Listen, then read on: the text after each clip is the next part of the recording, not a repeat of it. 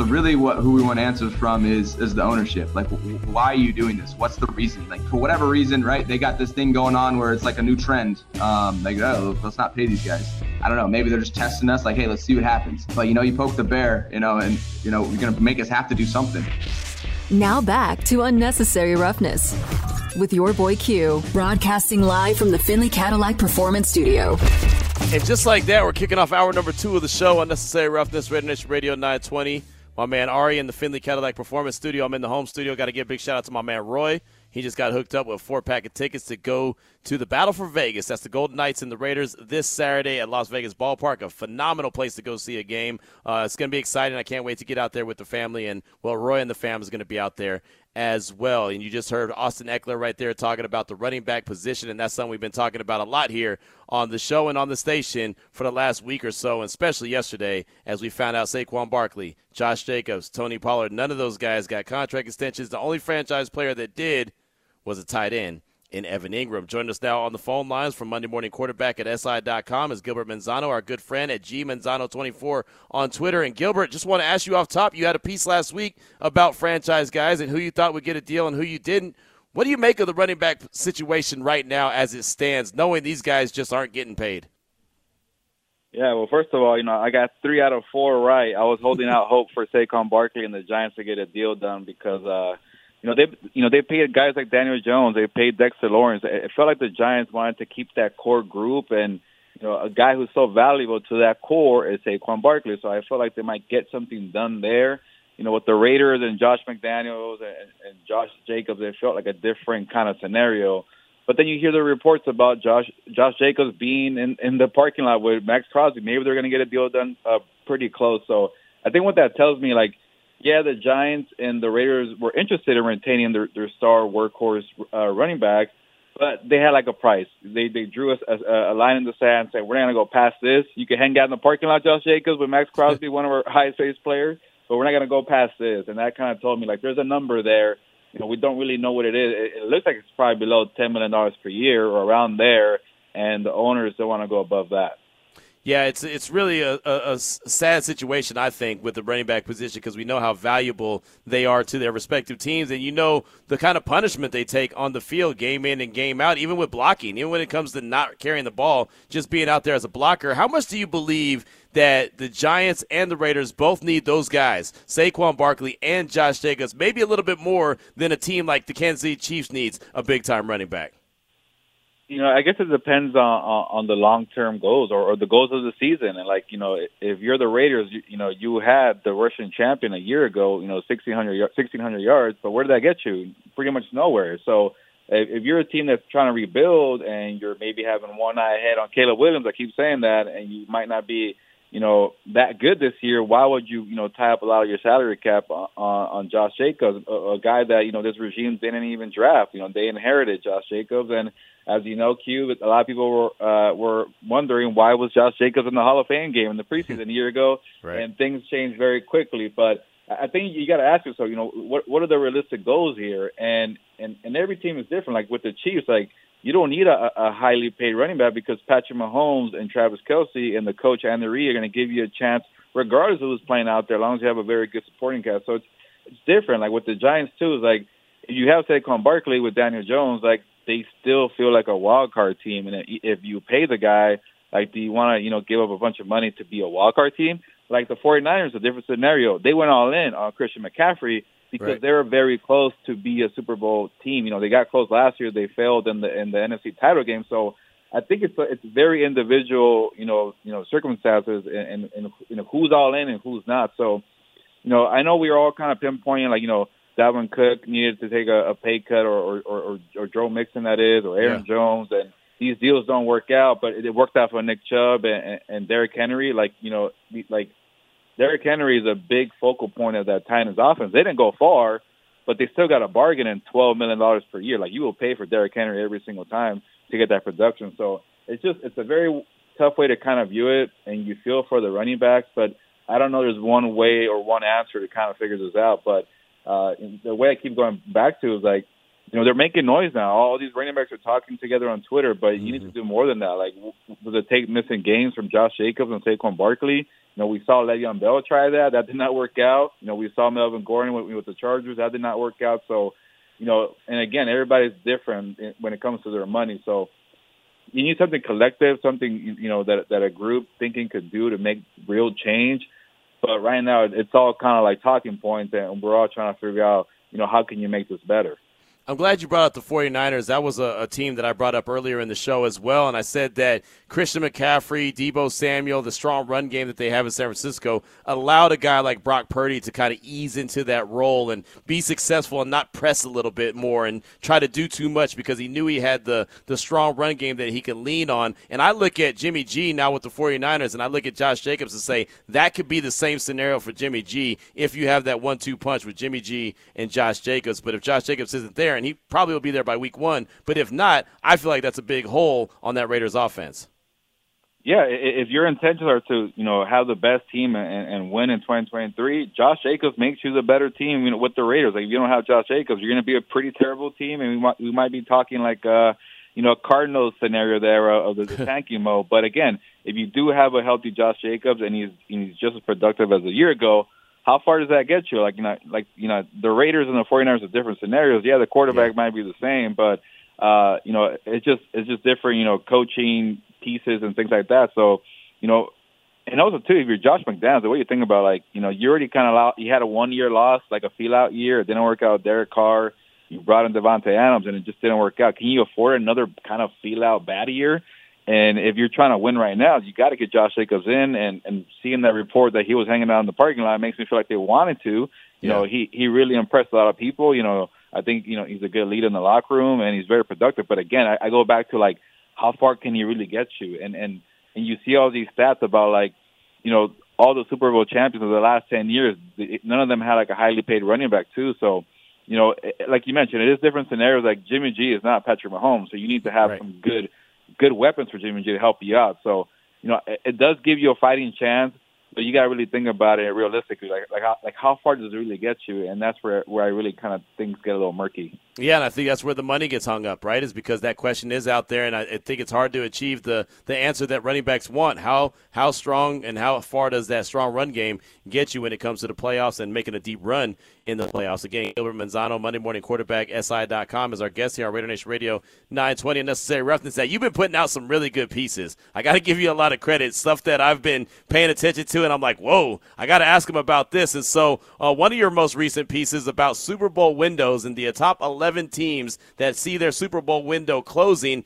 2 of the teams in your top 11 came from the AFC West, and they were not the Chiefs and they were not the Raiders. So at 11 was the Broncos, and at number 5 was the Chargers. Tell me about number 11 in this Super Bowl window when it comes to Russell Wilson and the Broncos. Yeah, a lot of people were interested about that story because I had the Broncos in there, and they definitely aren't a Super Bowl contender. But I guess the way I was trying to word it, it's a window. You got to create the window. And the second that the Broncos paid Russell Wilson, they thought in their minds they built a good window. Maybe it was a really terribly built window they couldn't crack through. And then they spent money on Sean Payton. They're operating like a Super Bowl contender. So I kind of give them credit for building the window. But again, it was poorly made. And I don't know if Sean Payton is going to fix that mess of what happened a year ago. So I think that's why I had him in there. And then with the Chiefs, I didn't bother because the window's always open. Joe Burrow said it a year ago. When you have me around, it's going to be open, 24/7. That's the way I felt about Mahomes. And there's only 2 quarterbacks I felt strongly about that, saying that it's Joe Burrow and Patrick Mahomes. Maybe Burrow has a little more to prove, but I think he's already in that elite level of being a winner and then playing at a high level. There's other guys that are kind of in the cusp there, maybe Josh Allen. He goes to the playoffs, but he hasn't won enough. No Super Bowl appearances.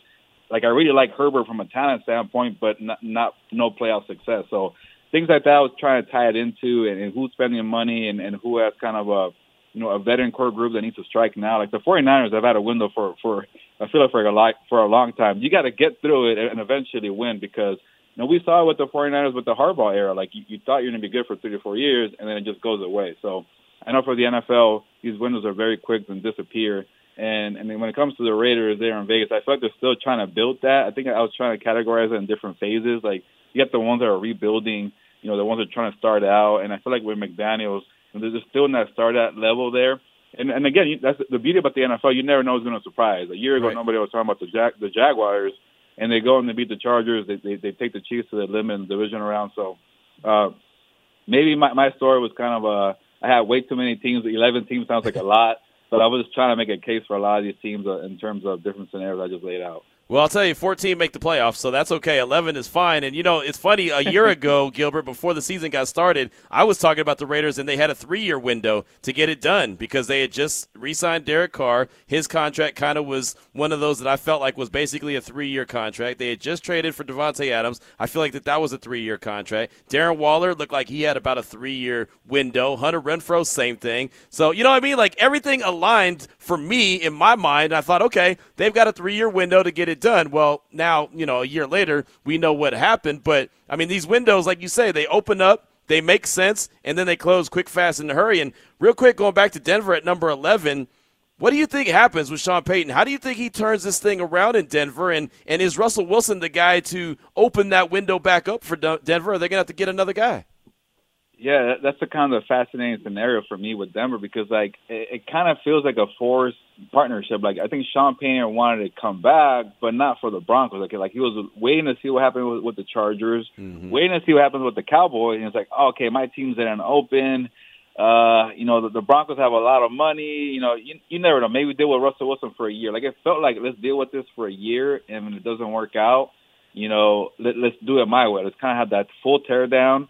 Get all these guys from the previous regime out of here, and let's do it my way. So it just feels like a forced year because also, too, there was no option for a breakup for the Broncos because they paid Russell Wilson 5 years, $245 million before he played his first game. So that was a risky move, and it backfired. And even with a different scenario, like the Rams and Matthew Stafford, I just saw that report a while ago that, they paid the guy after he won the Super Bowl, but why are you paying the guy after you completed the goal, and now you're kind of having buyer's remorse there. So, these contracts make it kind of, a sticky situation there, especially in Denver. And also, too, if you're trying to get rid of the guy, Russell Wilson, after the second year, you got to get some kind of trade marker for the guy. And if he's not doing well, like, they won't be any suitors. So at least if you're Sean Payton, you're thinking, okay, worst case, make this guy a quality quarterback that somebody else wants to take on the rest of this contract, and we move on and start fresh. So you got to do that at least and build up a good offense. And you heard the rumors about him trying to trade Jerry Jeudy, another wide receiver. So you could tell he wants to have things his own way.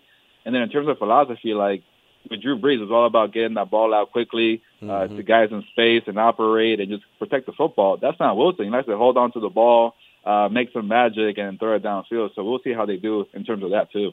Gilbert Manzano is our guest from Monday Morning Quarterback, SI.com, here on Raider Nation Radio 920 Unnecessary Roughness. Going back to the Chargers real quick, what do they have to do this year for Brandon Staley to hold on to his job? Yeah, they got to win a playoff game, and what happened last year was just a terrible ending to that season. And even the week before that, where they played Mike Williams and the starters, and all the negativity started building up for Brandon Staley. The first year was like, so many fourth down decisions got too risky, which I enjoyed. I didn't mind it. And then last year, with the injury to Mike Williams and blowing a 27-point lead, those are real reasons to kind of feel bad about your coach. And there's a lot of pressure on Brandon Staley. And we'll see if he gets an extra year because I think the Chargers can kind of do these 4-year deals and see what happens. But he's barely on his third year. But time is now to strike in L.A. I know we always talk about it because L.A. is such a strange market because if you're not winning or you're not flashy, no one's going to care. And right now the Rams are not flashy and they're not exciting. They're struggling. So it could be a little opening for the Chargers. And if Justin Herbert is doing well, with the new OC and Kellen Moore, the rookie wide receiver and Quentin Johnson, and we heard Austin Eckler before it jumped on. Maybe he has another 20 touchdown season, which is going to be hard to do. They got to make some noise and make it happen. But I just feel like they're still kind of like that.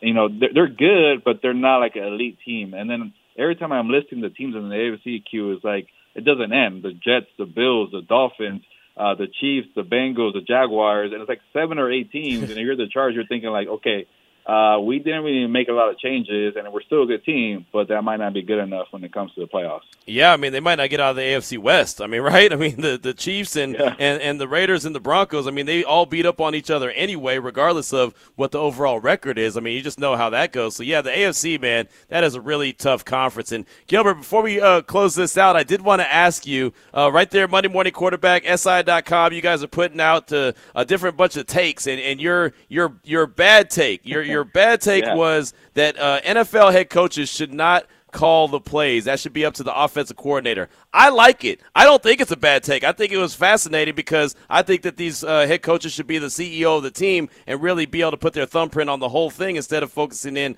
on calling the plays. But what are your thoughts on that?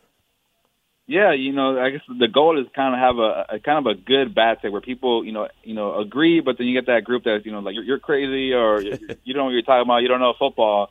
So I don't know if I got people riled up, but the main thing for me was kind of like just to create opportunities because I listed all the head coaches who call offensive plays and I'm like if the best way to get a head coaching job, if you're a minority candidate and you're trying to get on the offensive side, you got to call plays, and all these coaches are hogging it. I get that if you're around Sean McVay and you're around Kyle Shanahan, you'll get opportunities or looks because you're all around those guys. But if you're out there, when the games count and you're calling these amazing plays, like a Ben Johnson, he's getting a lot of hype there in Detroit. That really matters. And I think I was trying to take I was trying to get a little too wild there by saying, hey, you know what? If you're the head coach, just kind of rotate 4 guys throughout the season. And just see who does well. We need opportunity for these guys to kind of create it because the NFL is not creating opportunities for diversity there. So, I was just trying to think outside the box and to kind of keep it simple. Like you mentioned, these guys are CEOs. They have so much going on. And I go back to Nick Sirianni where he was this kind of genius offensive mind going to the Eagles.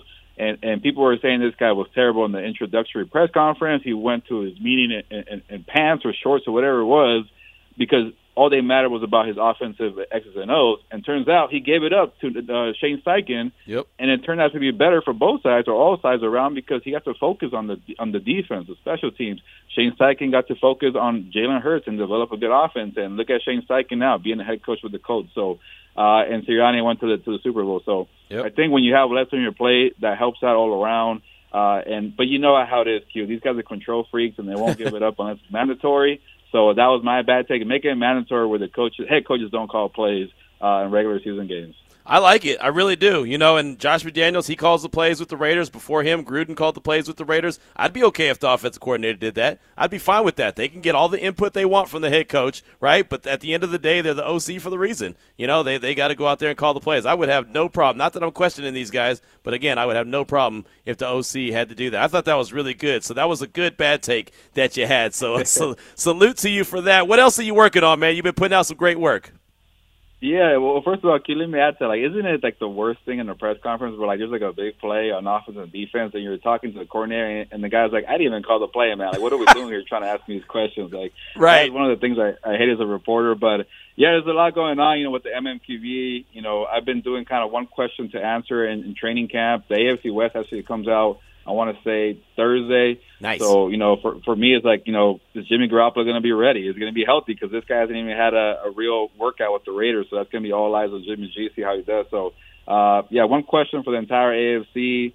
And, I got back from Lake Tahoe following some of these football players turned golfers for a week, so that was pretty cool. So, but I'm ready for some real games. There you go. Well, I'll tell you what, the Raiders open up camp in 8 days, and then it's full throttle. You know how it is. Once camp opens up, kiss all your loved ones goodbye. You'll see them after the Super Bowl, after the draft, after all that stuff, and then you'll get some rest and relaxation. So, Gilbert, thanks so much, man. It's always great catching up with you. I appreciate you, and we'll talk soon. Sounds good, Q. Thank you for the time, man. I appreciate you. Yes, sir. There he goes. Gilbert Manzano, Monday Morning Quarterback, SI.com at gmanzano24.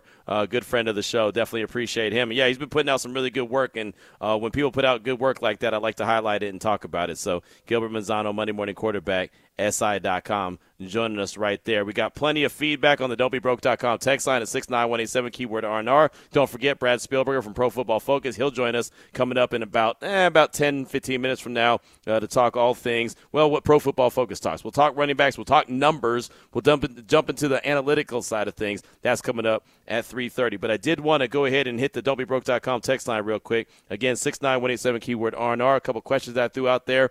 How much do you believe Jimmy Garoppolo needs Josh Jacobs to be in that backfield in 2023? And what would you like to see from Zamir White? He's going to get the burn while Josh Jacobs does not have a contract. He has not signed his deal, so he's not holding out. He just hasn't signed the deal. So Zamir White's going to be RB1. What would you like to see from Zamir in the meantime, in between time? This text comes from the 253. Josh deserves to be paid because of last year's performance. But Jimmy doesn't need him in this system.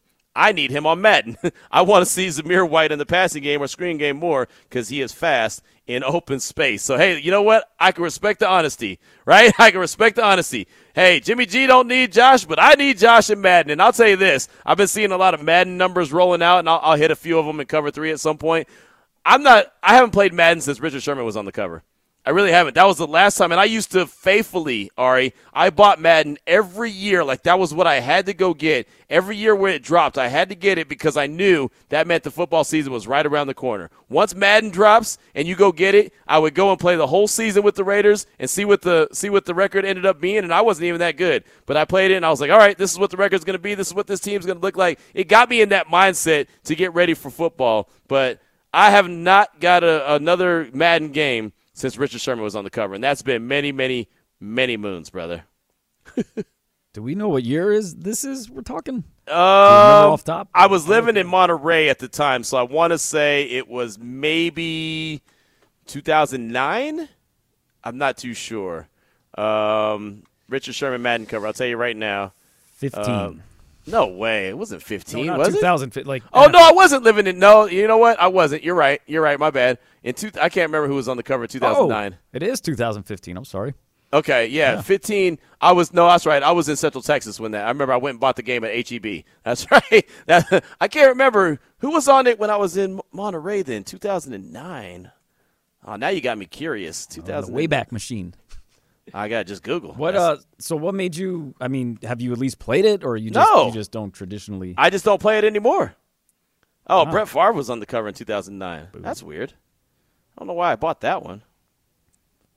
Huh. Oh, you know what? John Madden was on the cover too? Maybe? I don't know. Anyway, whatever. I had it. I know I played it in Monterey, and I used to get it every single year, and Richard Sherman was the last one, so I guess 2015. There you go. Hey, man, look. I'm getting old, I guess. I don't remember the years anymore. So there's that. But thanks for that text. One more quick one from the 530. Jacobs has been the perfect player on and off the field, aside from the auto accident. The NFL isn't like the NBA's player empowerment system. The franchise tag gets teams the ultimate power. And you're right about that. The franchise tag, it basically lets the team know that they are in 100% control. Now, you could choose not to sign it, but you could also choose not to have a contract and choose not to get paid. Right? I mean, that's the thing. And I get it. The franchise tag was put in for a convenience, but the way that it's used and the way it's executed to its actual the way it's supposed to be, it doesn't do guys any favors. And someone suggested the other day on the don'tbebroke.com text line, if you don't get your fifth-year option picked up, then maybe a team shouldn't be able to use the franchise tag on you. I was okay with that. I thought that was actually a pretty good statement because, I mean, it is. It's one of those things. And, look, if the Raiders had picked up his fifth-year option, it would have been $8 million that they would have paid him this year. Now they're paying him $10 million this year once he finally signs it, and there's so much questions up in the air. If they had just picked up the fifth-year option, but they didn't know he was going to have a 1,600-plus season last year and end up being the identity of the team. I mean, I don't think anybody anticipated that. Hell, I didn't think that Josh Jacobs was going to run for 1,600-plus yards. That's a whole hell of a lot of yards, especially after they drafted Zamir White and Britton Brown. Right? I was just like, okay, well, he'll go out there and put up 1,000 yards and, you know, he may be around another year or two, but that's about it. And he went out there and balled out, played all 17 games, and was the identity of the team. I didn't have any idea. So, you know, it's one of those. It's like a gift and a curse having that that franchise tag available is great for teams. It's not great for players. No player likes being on the franchise tag unless your name is Kirk Cousins and you take full advantage of it. I think quarterbacks is a little bit easier. One more text and we'll take a break. This was from Sir Whiskey Ray. Good afternoon and happy Tuesday. Adam Hill spot on with the Jacobs situation. I respect his takes and insight. Like I said yesterday, I'm not even mad at either Jacobs or the front office by this holdout. From a selfish standpoint, I want Jacobs in camp, but I get it. History shows that when a player holds out and injury happens, I hope I'm wrong and Jacobs in the front office can get a deal done. Thanks as always, Q. Have a great show. And, yeah, I would love to see them get a deal done as well, but they can't get a deal done now until the season's over, right? And once the season gets wrapped up, then they can get a deal done. I think that it was encouraging that he was in the parking lot, so clearly he believed that there was a chance of a deal getting done. He could have been like, oh, I know this ain't happening. I ain't going to be nowhere near there. But the fact that him and Max Crosby were sitting in the parking lot waiting to get that call and say, come up and sign that deal, I think that that's encouraging. Obviously, it didn't happen. As far as it being a holdout, it's not technically a holdout because he didn't have a contract. So he, as Adam Hill mentioned, doesn't have a team. He just doesn't have a team. Now, we all know what team he'll end up playing for once he signs the deal, I believe, will be the Raiders. But until he actually signs it, he's not under contract. So technically not a holdout. Reason why he can't get fined for missing training camp because he doesn't have a contract signed. 3:25 is the time. We'll come back, talk to Brad Spielberger from Pro Football Focus. This is Raider Nation Radio 920. The rules of the NFL, the rules of football have promoted a pass-first offense. Not only can you not hit quarterbacks like they used to be able to hit quarterbacks in the pocket, but you can't put hands on receivers down the field as much, and then you can't hit those receivers not nearly as aggressively as you used to be able to. So naturally, offenses go, it's easier to throw the football now. We'll do it more because that's what scores points. You're listening to Unnecessary Roughness with your boy Q. Broadcasting live from the Finley Cadillac Performance Studio. ESPN's Dan Orlovsky right there talking about the passing league that is the NFL, the rules that have been changed to make it a little bit easier, a little bit more pleasing on the eyes when it comes to the quarterback position and wide receivers as well. Join us now on the phone lines from Pro Football Focus is our good friend Brad Spielberger. You can find him on Twitter at PFF_Brad. And Brad, thanks so much for your time this afternoon. Wanted to have you on to talk about the running back position, but I want to talk about it from a different side of things. At Pro Football Focus, you guys deep dive into the numbers. You guys got all the analytical side of things locked down. Tell us about the running back position and why you may not need a big-time running back to achieve the ultimate goal, which is winning a Super Bowl. Yeah, I think it's a two-pronged thing here. So the first thing is you just look at the production at the position. They peak at 26, 27 years old, maybe even younger, 24, 25. So unfortunately, the most valuable years of their career are when they're leading college programs, and thankfully they'll make money for that now, and then their rookie contracts. And so that's the first big part. The second is no one's really suggesting that like great running backs don't make a difference or they're not valuable. It's simply that you can get 80% of a great running back for a cheap deal, for a day 3 pick, for a mid-tier free agent, whereas you can't really find 80% of a quarterback, 80% of a good edge rusher, etc. They're just either not going to hit free agencies, you have to trade for them, or you can't draft them late. You can only find them early on in the draft. So it's just a replaceability. Again, not saying any draft pick is Josh Jacobs. He is right. An elite player, but you can get 80% of Josh Jacobs, maybe 70% of Josh Jacobs, for 10% of the cost. What would you say, because Josh Jacobs in Alabama did not get a ton of burn? He wasn't the bell cow back. He was part of a rotation. He's only 25. He just turned 25 in February. Does he have a few maybe extra years that your average running back coming out of college and through his first contract would have left? It's a great point. He really was not the focal point and had a lot of pass-catching duties and was not really, plowing into the A-gap and taking a bunch of hits all game long. So you'd certainly think so. I mean, his situation was crazy where he's 25 years old now. He's also going to finish the season still 25 years old. He's coming off a rushing title. He's missed, 4, 5, 6 games in his entire career thus far. He led us in rushing grade last year. He led us in PFF wins above replacement because he had 53 catches.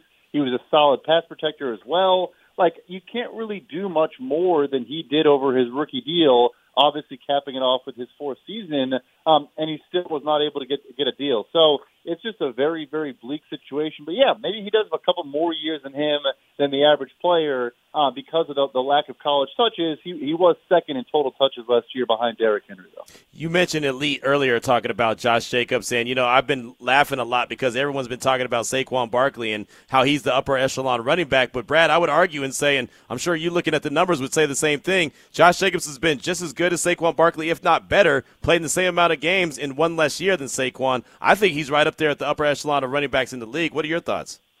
I agree. So, yeah, you're younger, healthier, hasn't had, really significant injuries. And, yeah, not only our highest graded rusher this year, but you look over the last 3 years or over the last 4 years, right behind Nick Chubb in second. He's kind of killing it right now as a pure rusher. But then you fold in back-to-back seasons with 50-plus catches. So, that's always kind of mentioned as Barkley's value. And maybe Jacobs can't quite run the routes, but, I don't think he's that far behind. Yeah, I think he does belong in that conversation. I think it's because of the fact Barkley went second overall, went to a big market in New York, maybe he gets inflated a little bit more, and maybe early on in his career he was better. But, yeah, right now I think Josh Jacobs is just as good as about anybody. Again, we're talking with Brad Spielberger from Pro Football Focus here on Raider Nation Radio 920, Unnecessary Roughness. And so a lot of people have been showing me this chart where it's the Super Bowl winning leading rusher since 2009 and their base salary, and nobody is a big high-profile running back on there.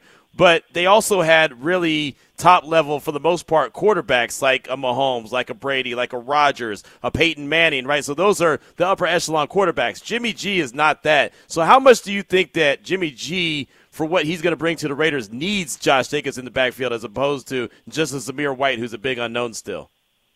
Yeah, it's huge, right? Because you're going to need to establish the run to then set up play action and have these certain plays where you can then have wrinkles off of them. And if the defense doesn't respect your runner, they're probably not going to bite quite as much, and linebackers aren't going to shoot through gaps as early. Maybe they'll be more patient and kind of sit back and let a play develop. If it's Josh Jacobs, they're probably like, no, I better get up there because if I don't, I'm going to miss a tackle, and he's going to take it 80 yards to the house. So it does matter a great deal because Garoppolo, and I'm not using this in a negative connotation, but he's a great game manager, but having that run game and having the defense respect that is what then enables him to throw over the middle very well, better than a lot of quarterbacks, and get to the top of his drop, find the open receiver, deliver the football on time and on schedule. All those things do filter down from a good run game, which, of course, the blocking matters a lot as well. But it's not like it's San Francisco and you have a stable of good players.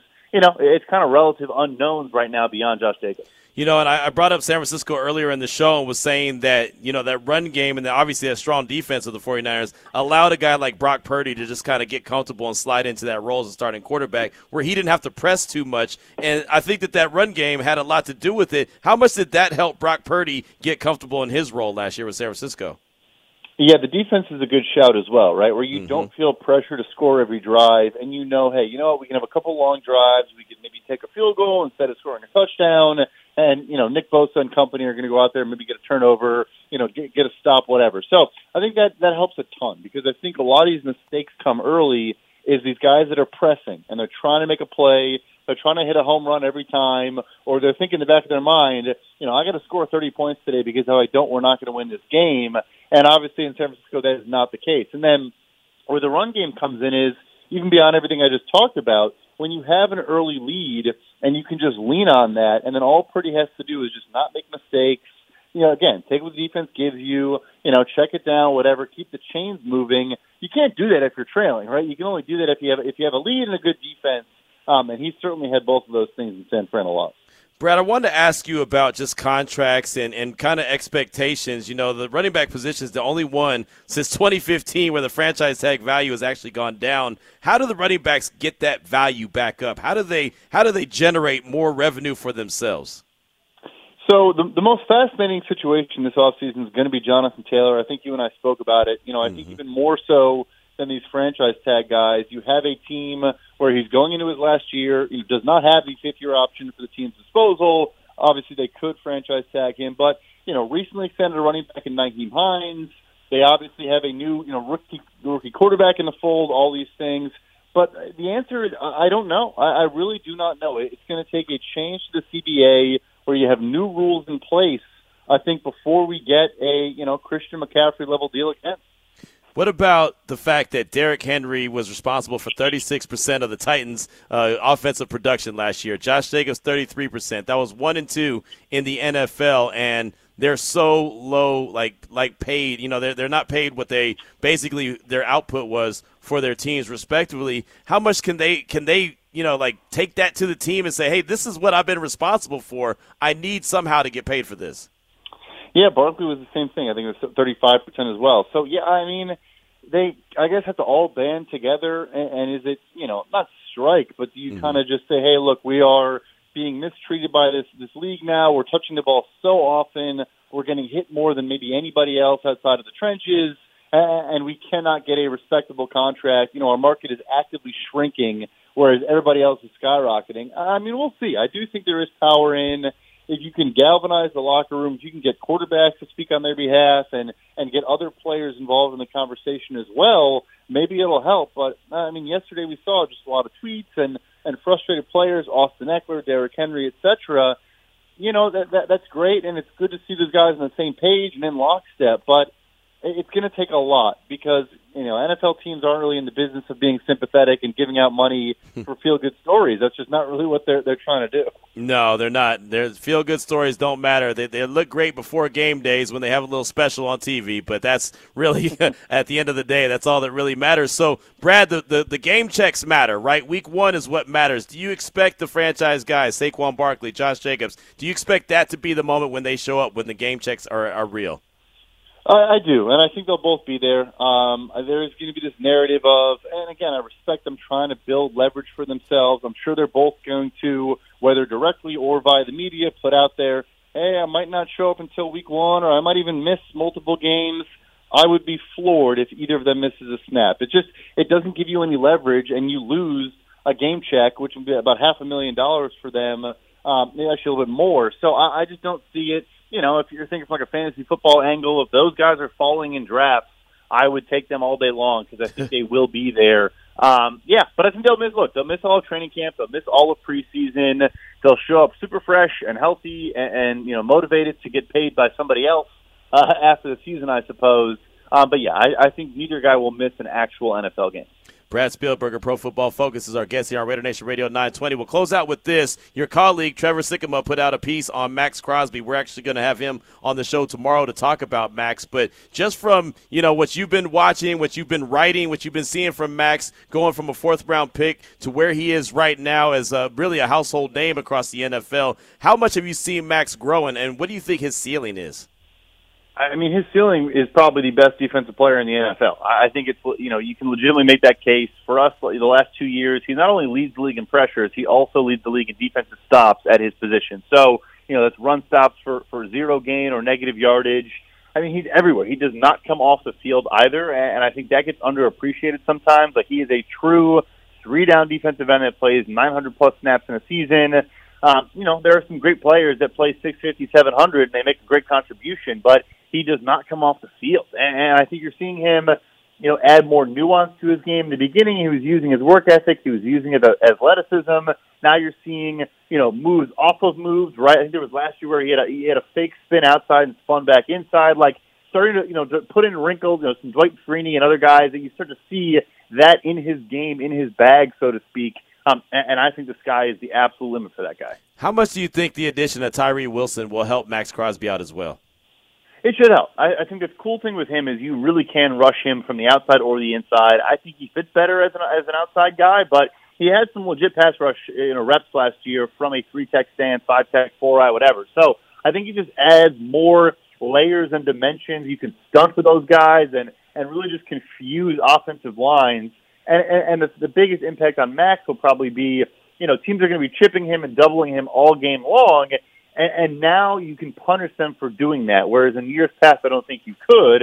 They could get away with it. Now, let's say he gets doubled a ton early on, but then Tyree and Chandler Jones are kind of teeing off and getting a lot of pressures and sacks. Teams will stop doing that, and Max is going to win one-on-ones, all day long. I look forward to it. He is a fun player to watch. He's a fun player to cover, and obviously he's grown tremendously in the NFL, being a 4th-round pick when the Raiders grabbed him in 2019. Well, Brad, fantastic stuff. What are you working on that we should be on the lookout for? Yeah, I'm just getting ready for training camps. All those top training camp storylines and just getting ready for the season. We're almost there. Yeah, we are 8 days away from the Raiders' first day of practice at the Intermountain Healthcare Performance Center. So, yeah, it's going to be go time sooner rather than later. Thanks so much for your time, my man. I appreciate you. Yeah, thank you.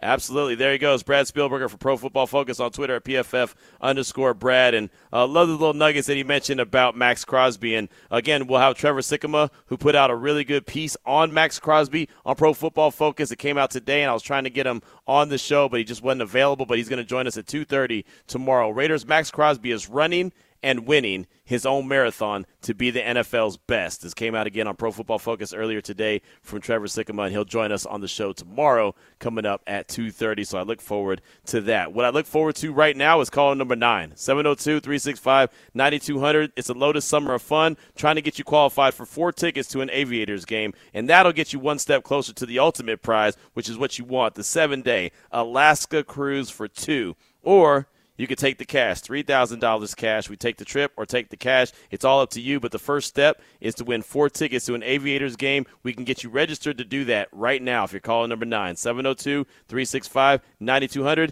This is Raider Nation Radio 920.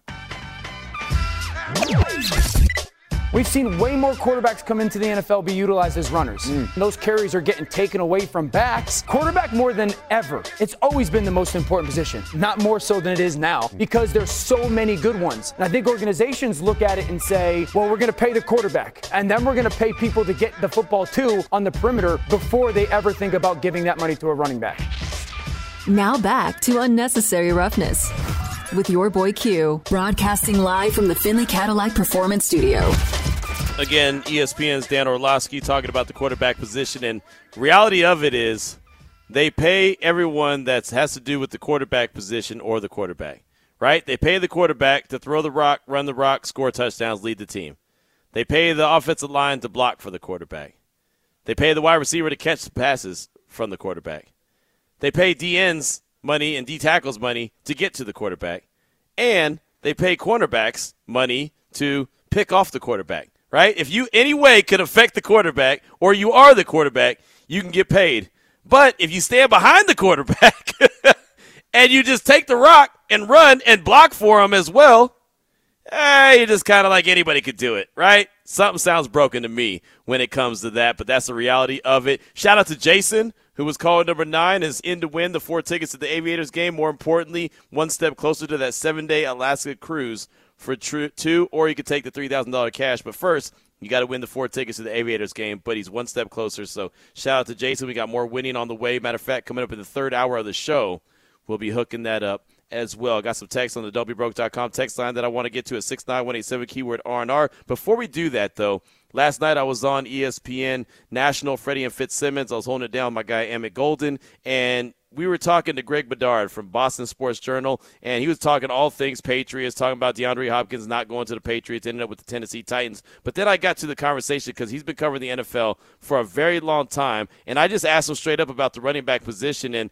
the fact that it's a shame what's going on, and is there anything that they can end up doing? And he gave a little nice little nugget to one Josh Jacobs. Check it out. Greg, before we let you go, this has been fantastic stuff. You've been covering the NFL for a long time, and, of course, the Patriots, they have traditionally never paid running backs, but now nobody in the NFL is paying running backs. We saw Saquon Barkley, Josh Jacobs, Tony Pollard. None of those guys got contract extensions. Is there anything turning around anytime soon when it comes to the running backs, or is this just kind of what it is?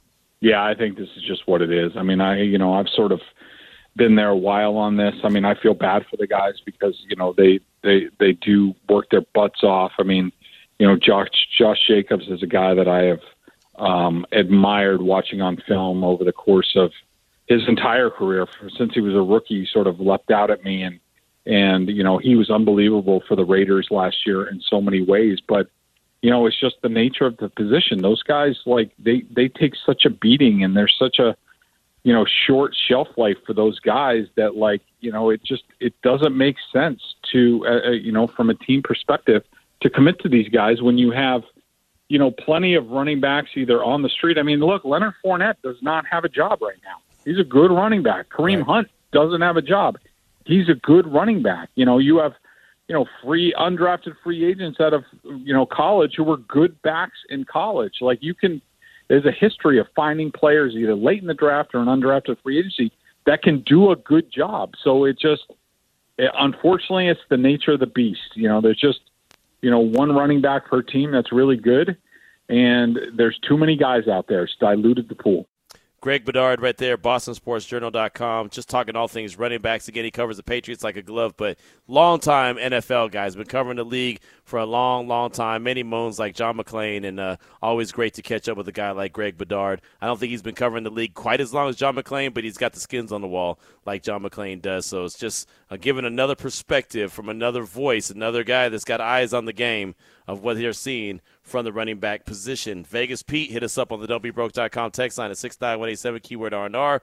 Q, it's so funny when I hear people say the Raiders are broke. That's why they couldn't pay Jacobs or Carr. First off, the franchise value went up 49% since moving to the best city ever. I'm glad we have a GM with financial smarts. One of Al's weaknesses is he would make bad deals throwing money around. That's from Vegas Pete. And look, the thing about it is, and I've heard people say that too, the Raiders don't have money or the Raiders weren't smart enough to put this money aside. No, they had the money to pay him.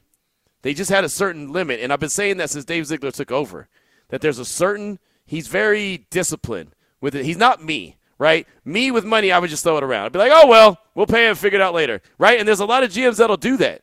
Just like there's a lot of GMs that will say F those picks and just throw the picks away and go and get the player, give him a whole bunch of money like the Rams right now. They're trying to restructure Matt Stafford. You know what Matt Stafford's saying? No thanks. You paid me after we won the Super Bowl. I'm going to go ahead and run me my money. I'm at the end of my career. I'm going to keep that money.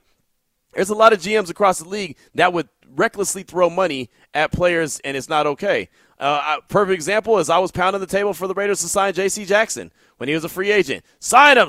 He's DB1. DBs win games. He'll pick off 10 passes a season. He's worth the money. He'll give the defense a good shot. And guess what? He wasn't worth a salt for the Chargers. He wasn't worth the damn. He didn't do nothing with that Chargers team last year except for sit out. Right? I mean, he was the guy that was out just about all season because of injury. So he wasn't worth a damn. So Dave Ziegler was like, I'm not going to pay him over this. I'm sure they had interest in him. And they're like, we're going to be disciplined with what we do. And I believe that's what they are with Josh Jacobs. And I believe that's what they are with everybody. They have a certain amount of money that they're willing to spend. It's not that they don't have the money. And I say this all the time, and I'll go to my grave and say this. If a team wants to sign a player, they can keep a player. There's gymnastics you could do with the draft or the salary cap to make it work. It's just that simple. You can make it work if you have to. Teams just choose not to for one reason or the other. Either they don't see the value in holding on to him. They see the value in trading the guy and trying to get draft capital to try to rebuild the team.